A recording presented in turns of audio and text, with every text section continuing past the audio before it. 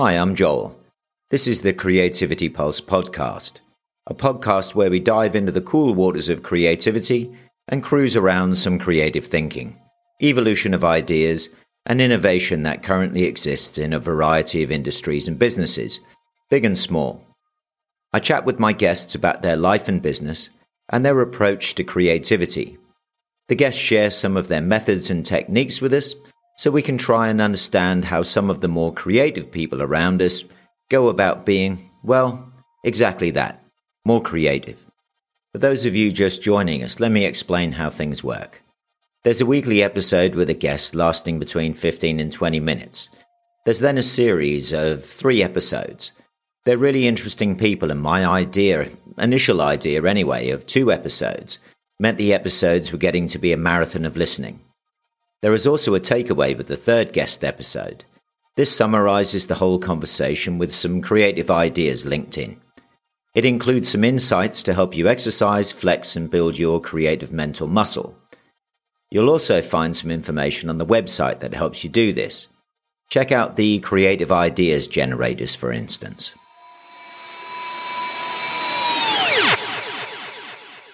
Here we are on the Creativity Pulse. We'll jump straight back into the conversation with Jason Lee. I remember being in business and the bean counters, as they were called, taking over the businesses, and everybody was like, you've got to go see the accountant. Like, are you serious? How are they going to understand the psychology of my situation and my clients, predicament that they're in here? It's all just going to come down to numbers. My wife's been taking the Finnish diploma. She was in IT and training prior to becoming a primary school teacher, of all things. And she's sort of qualified in the UK, has parts of the sort of the German system, and is now finishing the Finnish system, no pun intended. They don't do exams there until they're 15. And they seem to have one of the highest ranked, if not the highest ranked education systems. And they just literally have done away with standardization and data. And they completely and utterly value the teacher's ability to assess the students. Do you think outside of, say, a special country, if I can call it that, like Finland, that we will ever in other parts of Europe or the United States get to that stage where you value a teacher's assessment of their students as much as you would the pie charts of a CEO, say, for instance? Right. I don't think we have valued teachers as we have valued other professions, because it is a profession. And even more so, this teacher shortage has exacerbated that issue, because now we're throwing people in a classroom who have no educational background, just a high school diploma, no specialized education whatsoever. And so now that's just more target for the public to say, well, these people who are in my classroom are just, not professional, not prepared. It's very strange, because when I think of a profession, I think of doctors and lawyers, and when we talk about doctors and lawyers doing what they do, we call them, it's their practice. And we don't see education in the same light. It is practice. It is not, perfected. It's a constant state of practice and improvement. I love that some of our primary and elementary grades have moved away from, percentage-based scoring and actual grades into more of a standards-based report card kind of thing, where it's about mastery and not about a certain number of percent. But then it goes back to, and even some colleges, here recently have done away with freshman grades. I just read an article about 2 weeks ago where some colleges in the United States are just doing away with semester grades. Freshman grades for that first year, which, it's going to take, a top down, getting rid of the grading aspect of it to change some mindsets as well, because, I don't know if it's an American thing, but at some point, someone, some parent wants to know, well, where's my kid at? What number are they? Because here's the problem when you take away grades is who's number one, right? And so we've made education and grades into this transactional, relationship where grades are quote unquote earned. And when you do that, you've made grade a currency. And that's not really what, education is about. Education is about learning.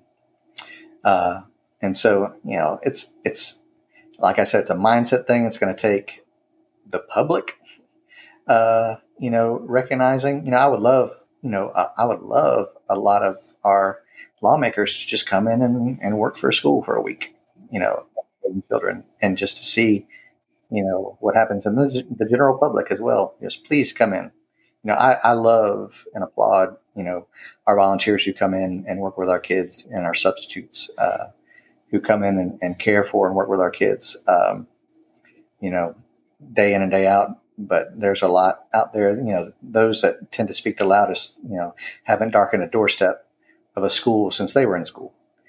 And a lot of their issues might come from the experiences they had. And that is completely reasonable. There's a lot of trauma that has come from schools and, with that some of our adults are carrying around. And so, I'm sorry for that. But then also, at some point we have to think that, the school that my child is attending is not the same school that I attended. So let me go find out, what it's all about, just get involved. I think I can't remember what the psychology theory is, but they talked to a bunch of parents all over the world, and they said, what's your view of the educational system? And they're like, oh, it was hopeless, and I didn't feel as if it really prepared me for anything. And they said, well, listen, what we're planning on doing is literally tearing it up and starting again next year with a much revolutionized education system, much more modern. And the parents went, well, actually, I've got a pretty good job, and I don't want my kid being a guinea pig. So guess what? I don't think that's a really good idea. Really? Okay. But so people are sort of contradicting themselves. There's also this strange psychology where they asked people, they said, look, $25,000 a year is the average salary. You're earning 50. Do you feel happy about that? Yeah, totally. You're earning $100,000 a year. $200,000 is the average. How do you feel about that? Horrified. They're like, yeah, but you're earning 4 times what you did before. So we do have this sort of inbuilt ranking system in us. So do you agree that it's almost impossible to get that, I want my kid to be number 1 as opposed to, number 8? Yeah. I don't see grades going away anytime soon. It's in the secondary side of it. I love the fact that, we're focused on mastery at our earlier grades and have done away with that kind of stuff. But again, it goes back to, at some point there's a test, and where, we look at all our kids, we have national, norm reference tests, and they are ranked across the nation as, in the 89th percentile or the 42nd percentile. And so, and another thing with all these standardized things that we give, we don't involve the learners in it. They have no idea what it means. And so, some of the conversations we need to have is with our learners and say, here's what this test is designed to measure. And, here's what the results look like, and here's what your results are. And here's how you can talk about your results at home, with your parents or guardians. We invite our kids in for student-led conferences, and they bring everything to the table. The student has a loose script to follow, but there will be 5 going on in the room at one time in a classroom. And they are talking about, their performance in class, things they do well in, things they don't do so well in, goals they have, and standardized test scores and what they mean. And they do all the talking. The teacher's in the doorway, greeting parents as they come in, but no school employee has anything to do with that student-led conference. It's all on the learner. And so I think, and again, they won't have these conversations at home with their kids because it's just not natural. But it doesn't come up naturally at the dinner table. But having those kids talk about their learning and having their goals, and part of that conversation is, okay, here's a goal that I have. Here's how you can help me at home. And, here's my test scores. Here's how you can help me at home. And we even throw in, some things that aren't school related, because again, this whole education thing is not just about, reading and writing and arithmetic. It's, I want to learn how to play the guitar, or I want to learn how to shoot a 3-point shot in basketball, whatever.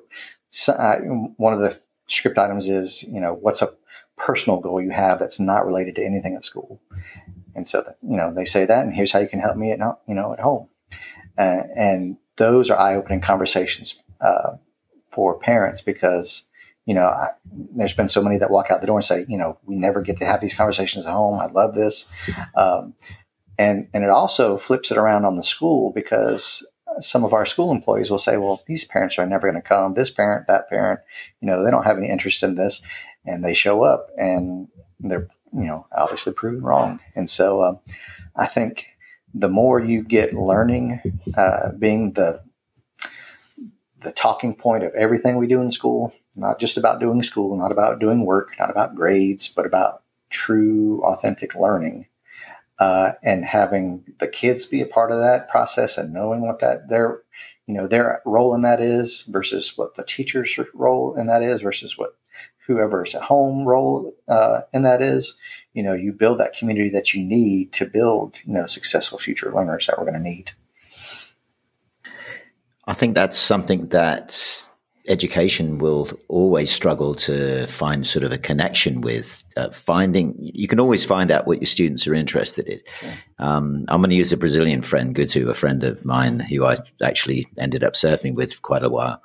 He's a professional musician, and he realized about 6 to 9 months ago, we were talking away, and he said, look, I'm a guitarist, I'm a singer, I write, I produce, but I realize I'm sort of in charge of a business here.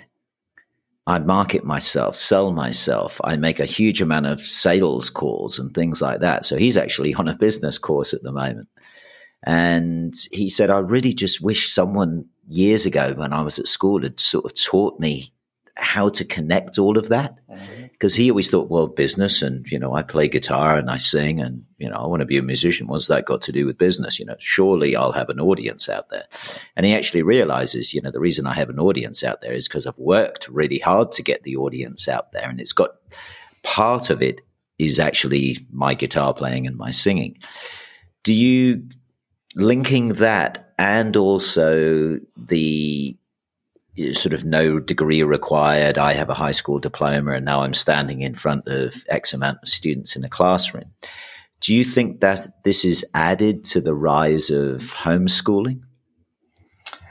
It's possible. I mean, there's a lot of discontent with education. I also think there's a lot of misinformation being fed about what's going on in schools, especially in the United States. I tend to be very well-rounded when it comes to my news and what I read and what I listen to and watch. I just don't stick to one channel or one source. I like to hear all perspectives. And so, you hear a lot of, just negativity and you hear this word indoctrination going on. And while that might happen in small pockets in certain classrooms, it's not a system-wide or even a district-wide or even a school-wide initiative. It isn't. And so, my job is not to bring, my personal opinions and values and whatever to the classroom. It's to bring information to the classroom, and you guys work together as learners to figure it out for yourselves. And I can have 30 kids in the room and I can have 30 different opinions, and that's fine. That's okay. Because that's what this whole learning thing is. But we've really become, like I said, we need to learn how to disagree and support our opinions, and have discourse, constructive discourse, instead of a lot of things we do have. But instead of becoming involved in a school or having that discourse, we'll just pull kids out and sequester them in our own little homeschool area. And I can understand that some parents have no other choice, when it comes to homeschooling. That there are some districts that are broken and really aren't serving the needs of students as they should. And so then again, you can talk about the housing market and a whole realm of other issues that make me feel the need to pull my child out and homeschool. Here in South Georgia, it tends to be more of a segregation issue at times, where I don't want my children around these children, however you want to phrase that, when in reality our biggest issue here in South Georgia is poverty. Whatever your skin color, doesn't matter. It's poverty and the cycle of poverty and how that relates to education. That's our single biggest issue, because it brings with a whole lot of other things that affect learning, and some people tend to blame the address and the parents and a whole lot of other things on the child's ability to learn. But in reality, successful schools do not alibi. They don't flunk students. They flunk the methods that they approach these students with, and move on to something that does work. I remember seeing an interview with Michael Moore, and he'd just done a sort of a series on education systems around the world, and he'd been to Finland again. I'm going to use them as an example. And he was sitting with some parents, and he said, "Oh, it's a lovely house, and I assume your children go to a wonderful school because of the house you live in." And the Finnish guy and his wife sort of looked at each other and went, "I'm not going to do a Finnish accent," but they said, "Michael, all the schools in Finland are the same. They have nothing to do with the area that you live in." Mm-hmm.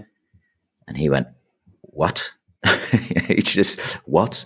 I come from the UK, England, and it is, in order, if my wife and I moved back to England, we would have to stick X amount of, tens of thousands of pounds onto our house for our daughters to go to the school that we would want them to go to.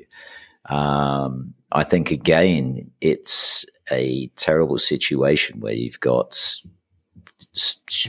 young people's education being compromised by their parents' ability to buy into a particular area, probably based on their own education, exactly, or failing of the education system around them.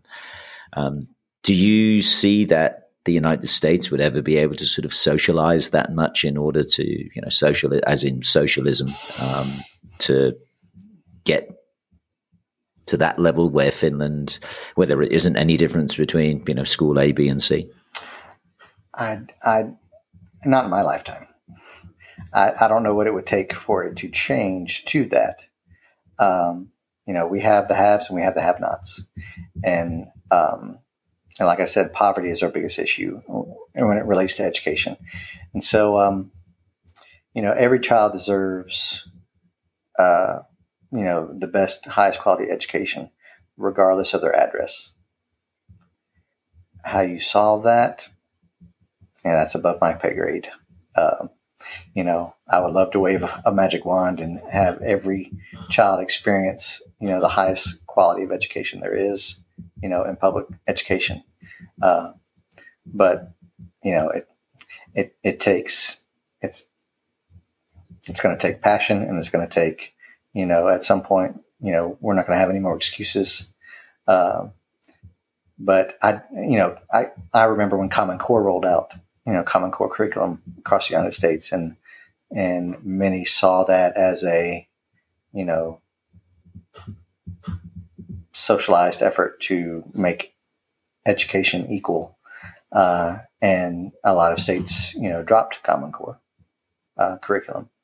I know Georgia has, but in reality, our state standards are pretty close to the Common Core standards, still are. I think the Common Core was designed from the top down. Like, colleges were asked, well, what do you need a 12th grader coming into college being able to know and do? And then backwards, 11th grade, 12th grade teachers, what does an 11th grader need to be able to know and do coming to your room? And so it was well designed. I think the implementation of it, and I think that, maybe curriculum companies and their methods of getting that curriculum across may not have, gone over well. In my mind, our standards are our curriculum. Everything else we bring to the table is a resource. My job as an educator is to take the standards, the what I'm supposed to teach, combine it with the who I know in the room, and design the best learning possible. And nothing in those state standards are about indoctrination or anything else. It's about, can I solve a two-step equation? Can I read a text and analyze it and support that text with, analysis with evidence? It's not anything controversial. It is, can I, use the Pythagorean theorem to, analyze the triangles, measurements, and whatever. So it's not anything, like I said, controversial or whatever. It's something that I think, again, I haven't lived anywhere else but America. So I don't know if it's a purely American thing where, it's all competitive and, rank and whatever else, we have to be the best where, what number is my child, and it would be great to see as much passion as, we put into our own children into everybody's children. I want, you ask anyone, what do you want for your kids' education? And they'll tell you, and that list will be the same, whether they make $20,000 a year or $200,000 a year, the exact same things they want for their kids and their education. So why don't we provide it? Well, that's it for this week. Join us next week. Don't forget to have a look at the website. You'll find some stuff to help you develop your creative abilities. I'm Joel. Who are you? Where do you come from? And what do you do?